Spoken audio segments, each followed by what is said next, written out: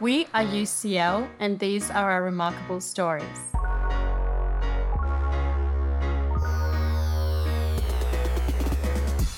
My name is Gia Lulich, and I work in the organizational development team at UCL. In each episode, I will be in conversations with our UCL guests as they share with us their remarkable stories, experiences, and life lessons. In this episode, I'm so excited to speak to UCL alumni Beth Hinton-Lever, archaeology and classical civilization graduate from UCL turned West End actress, whose inspiring journey is a wonderful example that when it comes to achieving our dreams, self-belief is what is most important.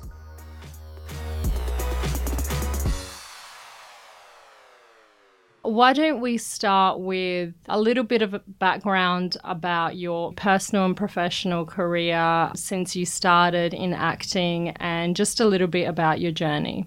Yeah, of course. My name is Beth Hinton-Lever and I am currently an actor, but I was not always an actor. I kind of came to my current career in a wonderfully distracted way. So I grew up in Liverpool, up north, and when I was growing up, I have an older sister who is very into performing arts and acting. And me and my twin brother, because we are very close in age, me and my sister, not me and my twin, we are the exact same age, we all went to performing arts together. And so my mum would take all three of us, dump us there. And I was always so shy and just wanted to be with my mum, didn't really have the confidence to venture out and do the performing like my sister. It was quite a shock for my mum, I think, when I called her and told her I was going to be an actor. So it's always been in my life, acting, but it was never something for me personally. So when, I went through school and I was very lucky that I was quite academic, or at least I really wanted the teacher's approval. So I'd try really hard in school. So I applied for universities, but I applied for classical archaeology and classical civilizations because I'm very lucky that I have two passions in my life, and that is still and will always be another huge love of mine. Incredibly got into UCL and came here for my BA while I was at UCL, and I'm sure my odd lecturers will absolutely agree with me here. I did, if anything, too much acting while I was doing my degree. I was very split, and I loved my degree. I loved it, and I loved every second of it. But I was doing so much performing arts at the same time with the UCL Musical Theatre Society that it came to no surprise that in my third year, when I was doing my final year of my degree, I choreographed a show, which was a huge time commitment, but made me very happy. So I choreographed Jason Root Brown's Parade, and that's in 2015. That year, we got selected, the show, to go to the National Student Drama Festival, which is like the Edinburgh Fringe, but for amateurs. So for people in amateur societies, or who haven't been to drama school but have a theatre company, that type of thing. So we went there, and all credit to my incredible cast that came with us, who a few of them is now also professional in the industry, which is very cool. I won the best choreography in the UK, which was incredible, and that's where the professional interest came in. I think a lot of people are born knowing that they're going to be an actor or they're going to be in the industry, or at least it's their dream. And I was so lucky that I just got plucked out of archaeology and put into the industry. But yeah, it was never really an active choice I made to be an actor. It happened, and I kind of went, what an opportunity. I'll definitely have a go. I'll do it. And then it's just never stopped. And now I think it's 7 years later. It's so interesting because I know quite a few people who have been trying to break into the industry for such a long time. It just feels like it was the pathway for you somehow. And you mentioned that you were shy. How do you feel like you overcame that? Is acting something that helped you to overcome that, or is acting like one of those things that could also be used as you're pretending to be different people, so it's fun to hide behind characters? Because for me, I did a little bit of theatre when I was younger, and it was just fun to let loose and pretend to be someone else in a way that I probably couldn't do in everyday life. Yeah, 100%, I hear you. So I was born without my lower right forearm. So I'm currently 28 and I've been disabled for 28 years. It's all I've ever known.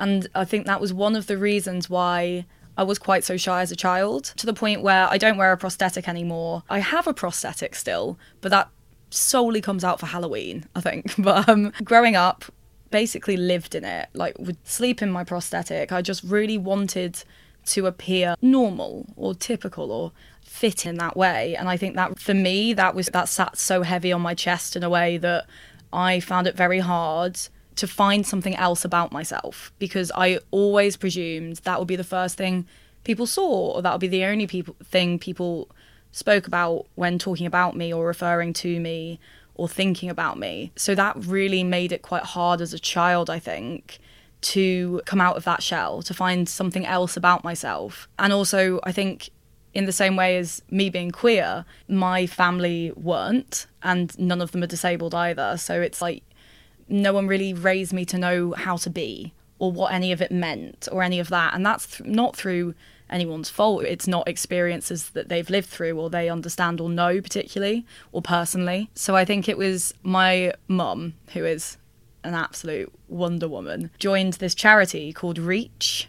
So I joined them from birth, I'm fairly sure, but at about age 9, you get to go on this activity week every summer where you get to do rock climbing or sailing or archery and all of these things that kind of before felt like they would have been insurmountable, impossible tasks because of the fact I was disabled. But being with other kids my age who were all disabled but all had very different disabilities, working it all out together, that was probably one of the first times I really started to go, oh, these are just things that I need to think differently about to be able to overcome or achieve, as opposed to there's no way and no one can help me. That was probably some of the first times I started really feeling more confident within myself and seeing the pathways through to be able to achieve or to be able to do things that I'd always wanted to. And I think that was a big thing. So when I started really spending a lot of time with Reach kids and other disabled kids and finding that community and that family, that really started to help me become less shy. And that's when I started going to, I guess, like the Saturday, Sunday acting classes and performing arts classes and musicals and things like that. It became a lot easier to find who I was. And then from that point, I guess, coming to a university like UCL helps. There was such a beautiful kind of mix of people here and of every ability, every race, every ethnicity, every religion. It really opened my world up in such an incredible way that I really found it a lot easier to then be the person that I'd found in Liverpool, but be that person that was the only person people knew. So when I tell my friends that I met at UCL or after that I was painfully shy, a lot of them absolutely do not believe me. But yeah, I think that all of that helped. And then becoming a choreographer and things like that, where I am teaching with my body and getting used to those, I guess, those sticky moments that are going to happen, but they don't have to be what I would have thought as a child or as a teenager would have been catastrophic. If I'm teaching something and someone goes, sorry, I don't understand, you just go, oh, okay, so on my left it's this, but on my right, this is what it would look like. Done. So I think everything's played its role in making me where I am. When I was doing the research on you that I didn't mean to be doing, it's got, there's a line in there saying that you're an activist. So I'm guessing that your experience with Reach, it's just so beautiful to hear. And I love that after that experience, you landed in London, which is like, you know, the city for all. So of course you were going to come here and you'll see people from all walks of life, from every country, from every background imaginable. Was it that experience that kind of sparked your interest in activism, and what does that mean exactly? It was a shock to me when I read that headline, actually, that they called me an activist. I think I'd never called myself that. I'm so proud that people think that of me, but I still don't know if I would call myself it, because I think in my head, I'm not doing enough to claim that, but I'm working towards it, and I'll work for the rest of my life to ensure that things are better for the people that come after you, no matter if that's from the same kind of community as me, whether that's queer or disabled or whoever it is.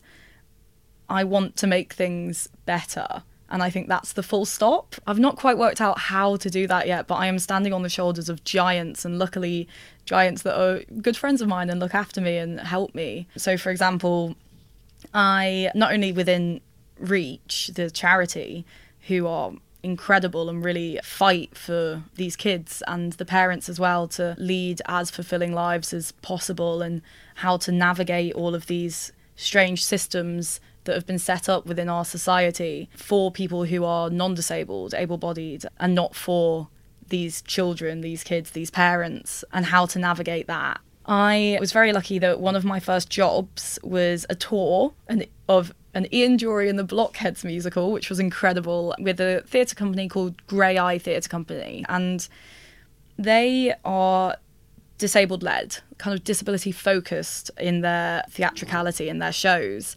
So they will place disabled people and deaf people and many other communities and neurodivergent people right at the centre of their stories, instead of kind of tacking you on at the end to be a foil to the non-disabled white male lead, for example, so that they look nice because they're friends, all of that.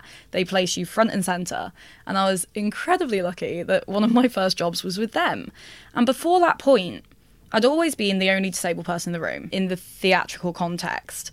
And I didn't know what that meant. And I wasn't sure if that meant I was then the spokesperson, the voice for this entire community. So I had to have all the answers. And that was terrifying to me because most of my life had been spent with non-disabled people, and I didn't know my community that well, not in this context. And I had no idea how to articulate for everyone, every strata of this community. And my first job was with Grey Eye after drama school. And I was so lucky because they taught me how to be that person. And not only that, they taught me how to do political theatre, political activism, disability activism, but take what I actually held very deep in me was the anger, I think, of the disparity, of the ableism, of the negligence.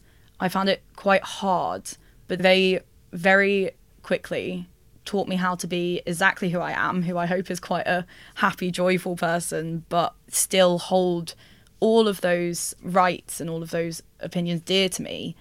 But yeah, I'm very proud of being called an activist, and I'd like to get better at it. I think that's important, that I also know that the work is never done and that I never know everything. It's just eliciting those conversations to hopefully garner some understanding and change, I guess. I think you're doing the most important part of the activism, which is actually just being the example, which is the most powerful thing I think you can do for people of any community, of anyone who feels like they're not able to do things that everyone else is able to do, to be able to be living a joyful life. Just to dwell a little bit more on the activism side of things, what development are you most excited about in any area at this point? There's a big rise in these amazing things in the industry called access riders. So I think we've all heard of the rider that actors might have, but I think it's always been a bit of a joke, because riders are something that, I guess, historically you'd send being like, I want 20 oysters and a bottle of Tattinger waiting in my dressing room. Whereas access riders are these incredible things, just very simply a document that before an audition or before you say yes to a job, you'd send them over just to say, these are the things that I may need. These are the things I expect. Thank you. So that there's no pressure for the person, the individual in the room, to go in and have to explain it to someone that may not have the education or the understanding to actually understand what they're saying, or I guess try and hide something that they may need because they don't want to cause a fuss or things like that. And I think they're incredible, and they're becoming basically an industry standard, which I just think is needed, because it's not just for the disabled community, it's for absolutely everyone. So if you are dyslexic and you would prefer to have any sides or any scripts you're given in a different font or in a different colour, that's now becoming more standard, that you would be able to just say, oh, by the way, I need this, and everyone go, okay, no questions asked. And same with, oh, you might need more breaks, or you might have an assistant with you, those type of things. So it takes the pressure off an already quite stressful first day or an audition, which is a job interview, that type of thing. And I think they are wonderful things, and they're so simple, but they're making such a difference. And I think the more people that understand that you can send them and people want them, because it means that they're also then prepared. And I guess one thing I don't think we're there at all with, but the accessible performances, like actual performances, we are now slowly creeping towards a kind of culture in theatre where we understand that limiting the accessible shows to maybe one show a run isn't good enough. And we do need to have more options here.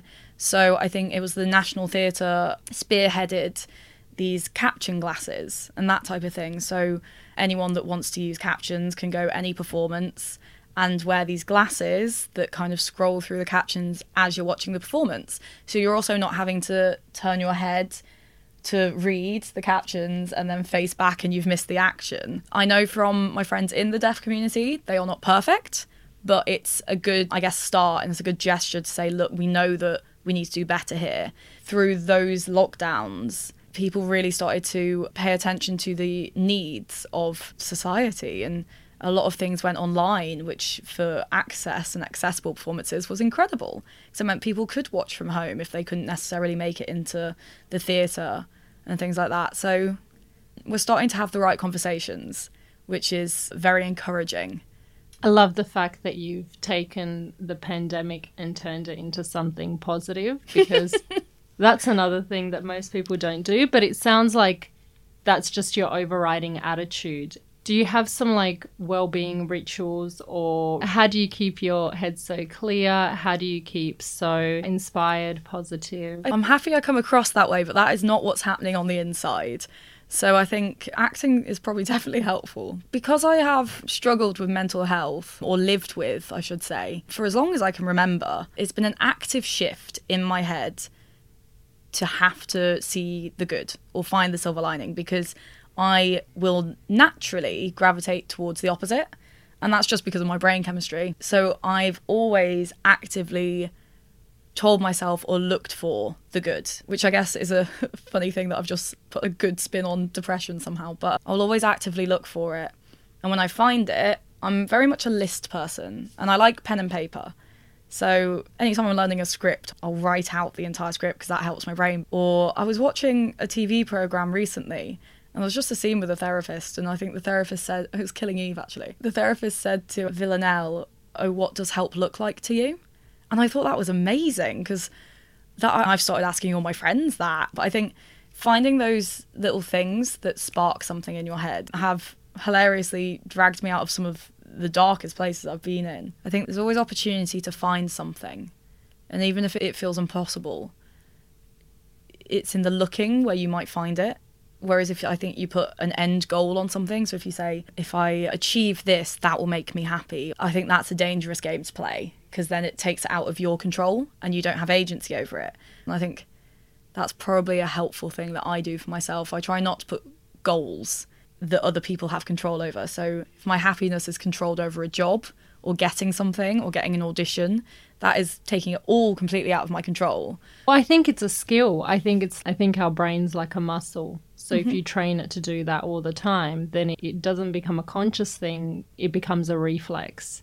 Actually, the artistic director of Grey Eye Theatre Company, Jenny Seeley, gave me some great advice once. And it was about being disabled, because I was finding it, and still do, but I was finding it very hard one day in rehearsals. And I couldn't shift it. There was a really heavy fog. I was sobbing at her, just saying, I don't know how to do this. I don't know how to be myself, be disabled in this industry. She said, well, of course it's hard. Jenny is deaf herself, has been since she was 7 or 8 years old. She understands a lot of what it is to be the other, if you will, in an industry that isn't open to and is not accepting of immediately. And she said she gives herself one day, because she never denies those feelings, because they're there and they're real. And I think denying or hiding just pushes them further into you and entrenches them in a way. And she said that I give myself one day a year. If I need more, I need more. If I don't need one, I don't need one, where I just let the feelings out. Even if it's being honest with yourself and saying, oh, actually, I'm not that great today. That, I think, will help, because if we're always trying to say, I'm fine, and you're not, you start believing it yourself that this is fine for you. And I think that's a hard place to put yourself, because if you're not fine, that's completely okay. But if you're telling everyone you are and you're not, it's telling yourself that the way you're feeling is the norm, and that's fine. We all deserve happiness and light. And I think that the quickest way to deny yourself that is to live in that space for too long and to deny help from other people. I just finished a job and I was just post-show blues and all of that, and I think I've been rejected from 12 things in about a week, and obviously very lucky to even be seen, but it was still, rejections are hard. I think I just got myself a Domino's and watched Coco and cried for about 3 hours. I went, okay, I feel better now. But you just need it. So what is the most exciting thing to you at the moment, like professionally? I'm so lucky that I think a lot of my jobs are quite short, like timescale wise. So I get to swap my hat every few months, as it were. And I think that's, for me personally, very exciting. And I'm venturing into TV or film, which I've not really done before. So that's all very exciting. Because I think one thing, I love my career because I get to learn. And because if I'm filming something in 1940s France, I get to research that period and I get to learn all about what actually happened here, and even if it's a fiction, you know, what it's based on and why someone's written it about that and who these people were and their lives. And I think that's exactly why I loved archaeology in a hilarious way. I loved that kind of, how did people live and what were their kind of societies like and how did people operate within that. And also because I'm at this point in my career where for the last few years I've known what's coming. And I'm very lucky that I still do know what's coming next. But there are still kind of times coming up where I don't know what I'll be doing. And I love that because it means that there's just opportunity there, which is another way I think I've trained my brain. I don't see it as, oh, I'm unemployed. I see it as there's an opportunity to learn something new there. So, for example, I was doing this show and my shoes looked quite new. So they called over someone called a breakdown artist, whose job is to make things look older than they are. So she just came over and broke down my shoes a bit so they looked more worn in. And that's what's fascinating to me. And I think there's always something to learn. There's always people to learn from.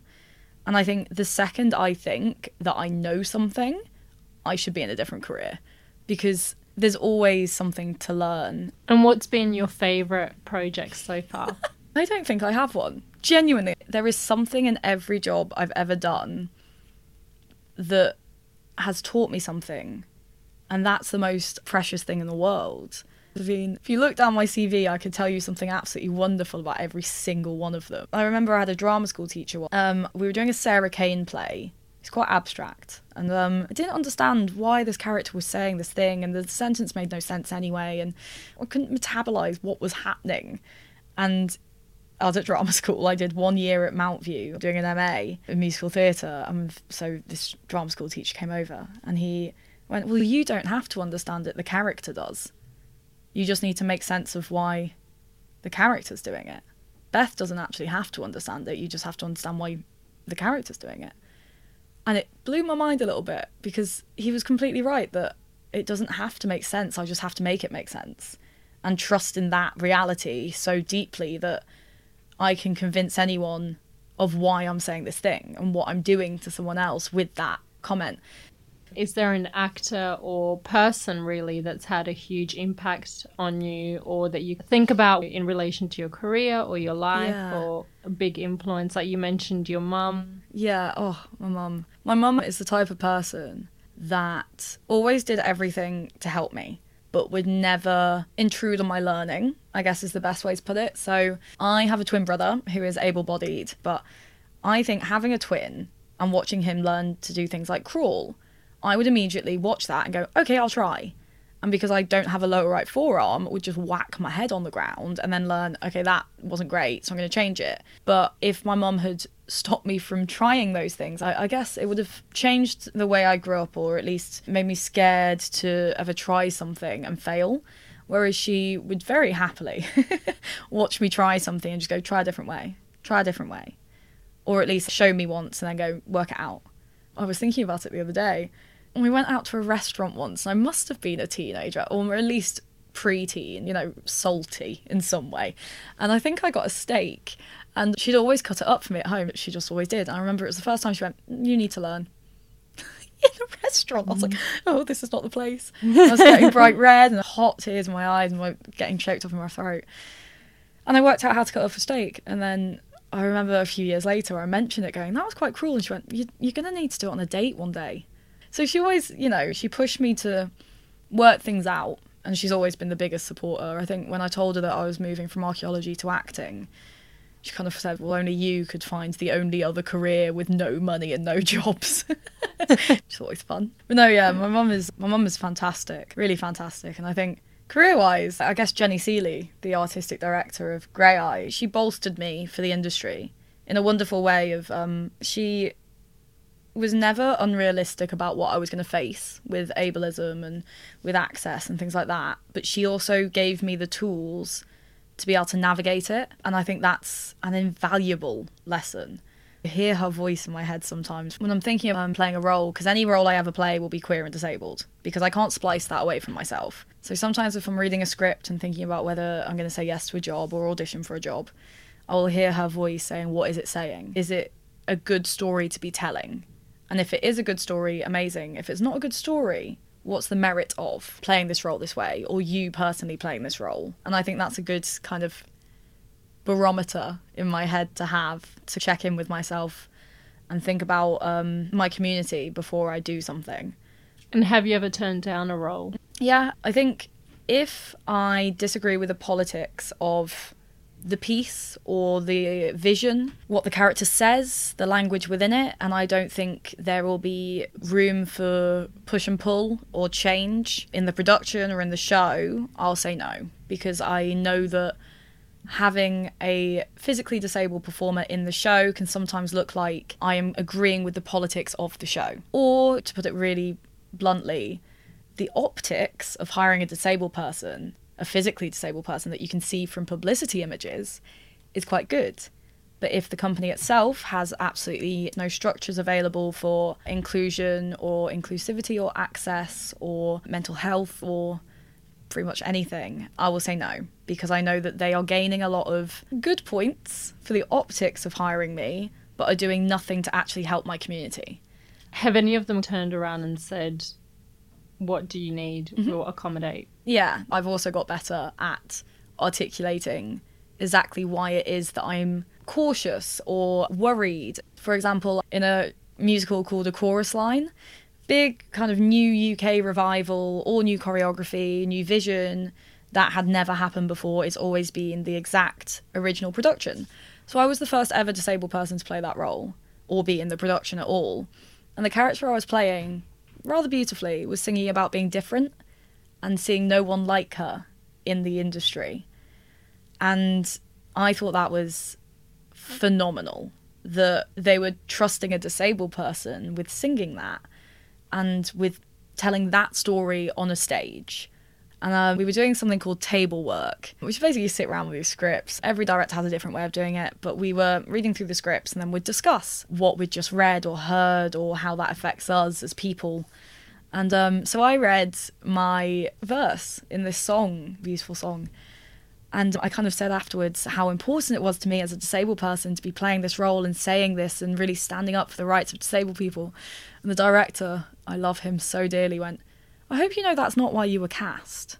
You were cast because you're brilliant. It just so happens that you're playing this role.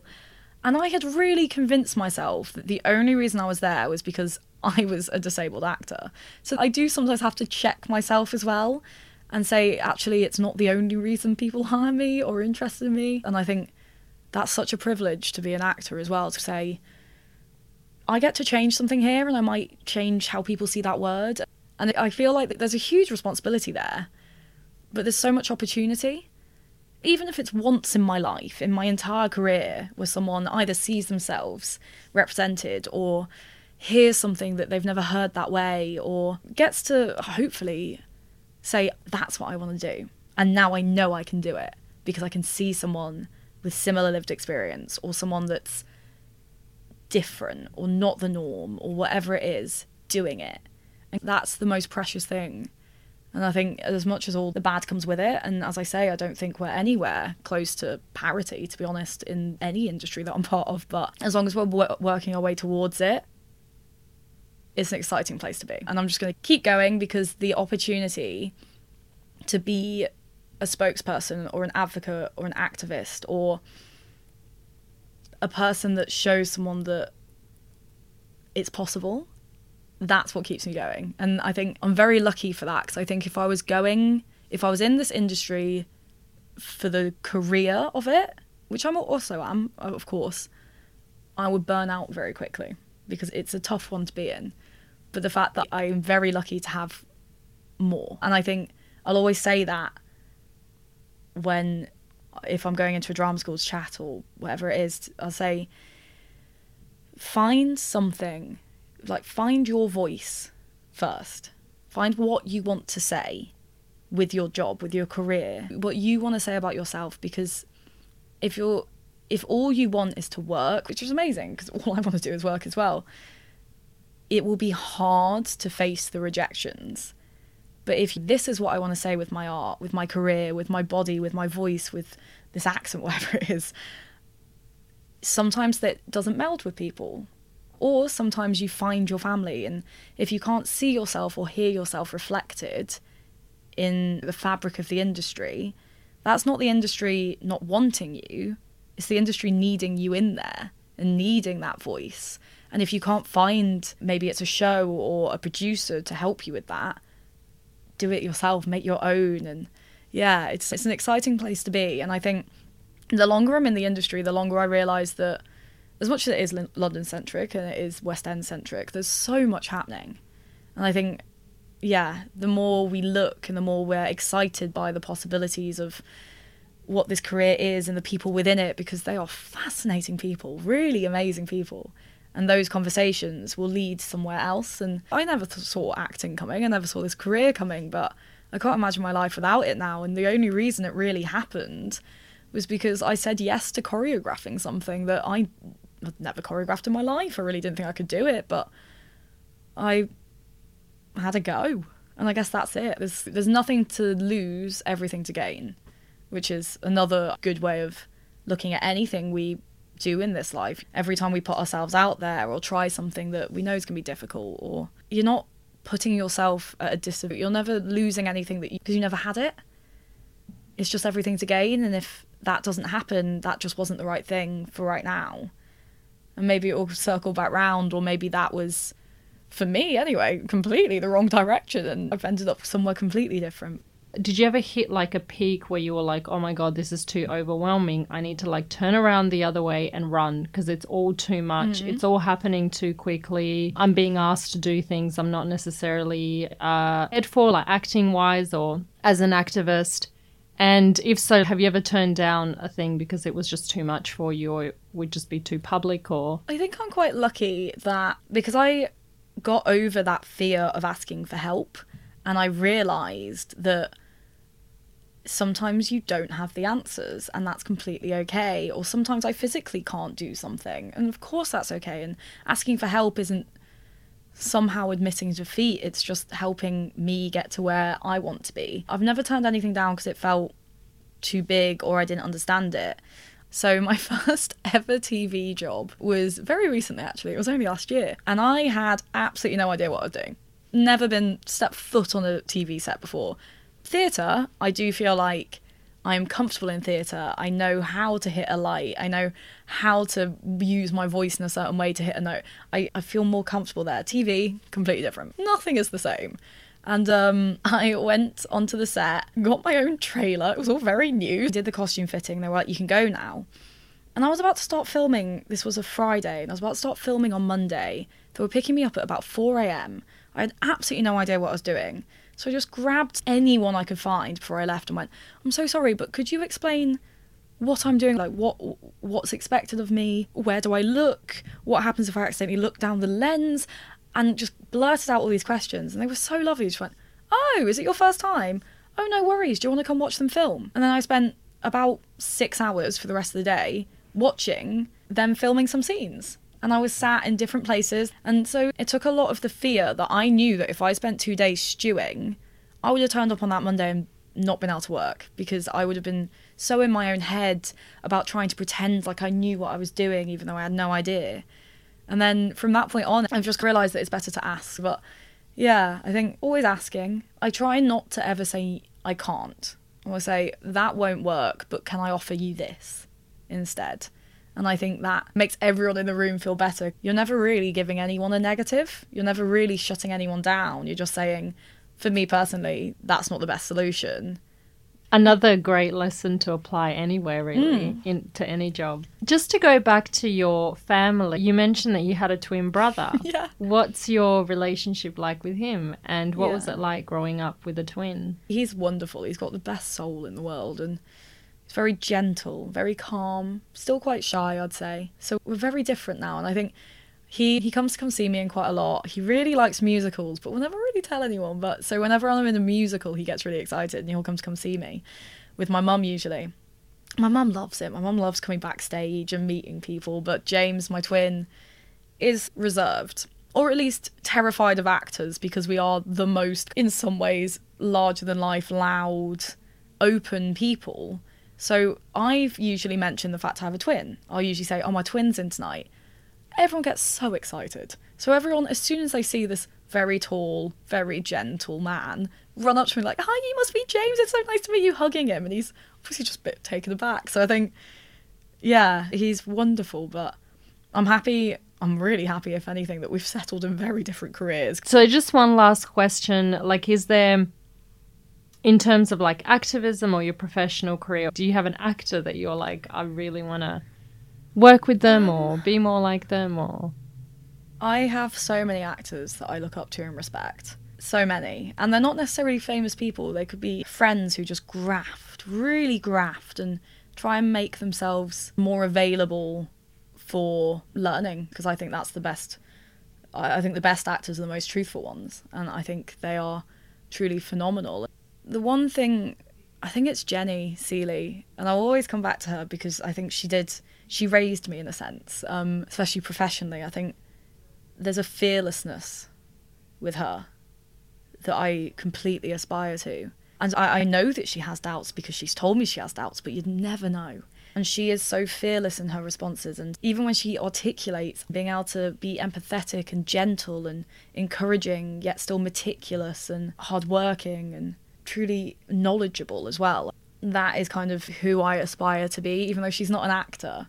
And I think there's all of these incredible people, but acting is one of those careers that you are you, because I think it's so intrinsically about who you are and your experiences and your life, because that's everything you bring into a character. And then via you, vicariously through, that character lives a lot in tandem with you.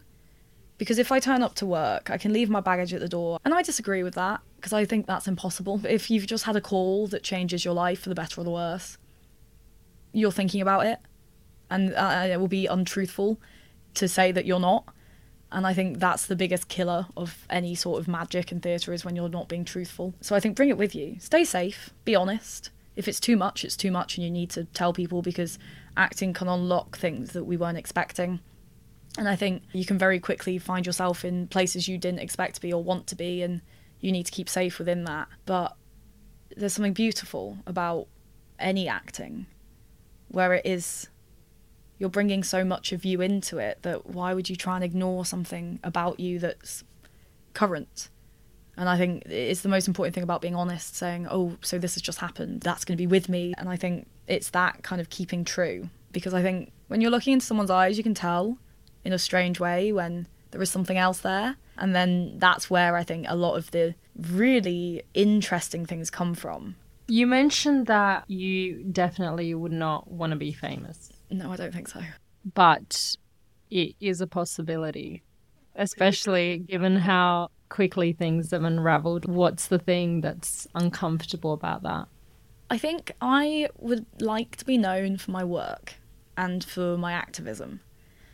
But it's that sort of, I guess, to use a trope that I'm not completely sure is true, but that kind of soap star, who they're dating at the moment and that type of thing. I feel that would detract, and that kind of scares me. I want my friends and family to be able to carry on with their lives without anything like that happening. But I like to be liked for my work, but equally I do like it when people disagree with a choice or want to talk to me about a choice or about a way that I've done something. I find that very exciting. There is downsides that come with fame that I would not be personally a fan of, especially, I guess, being from some marginalised communities. I can see that would turn sour. But if anything, I think it's hugely exciting that I am in the position I currently am and hopefully will continue to be here.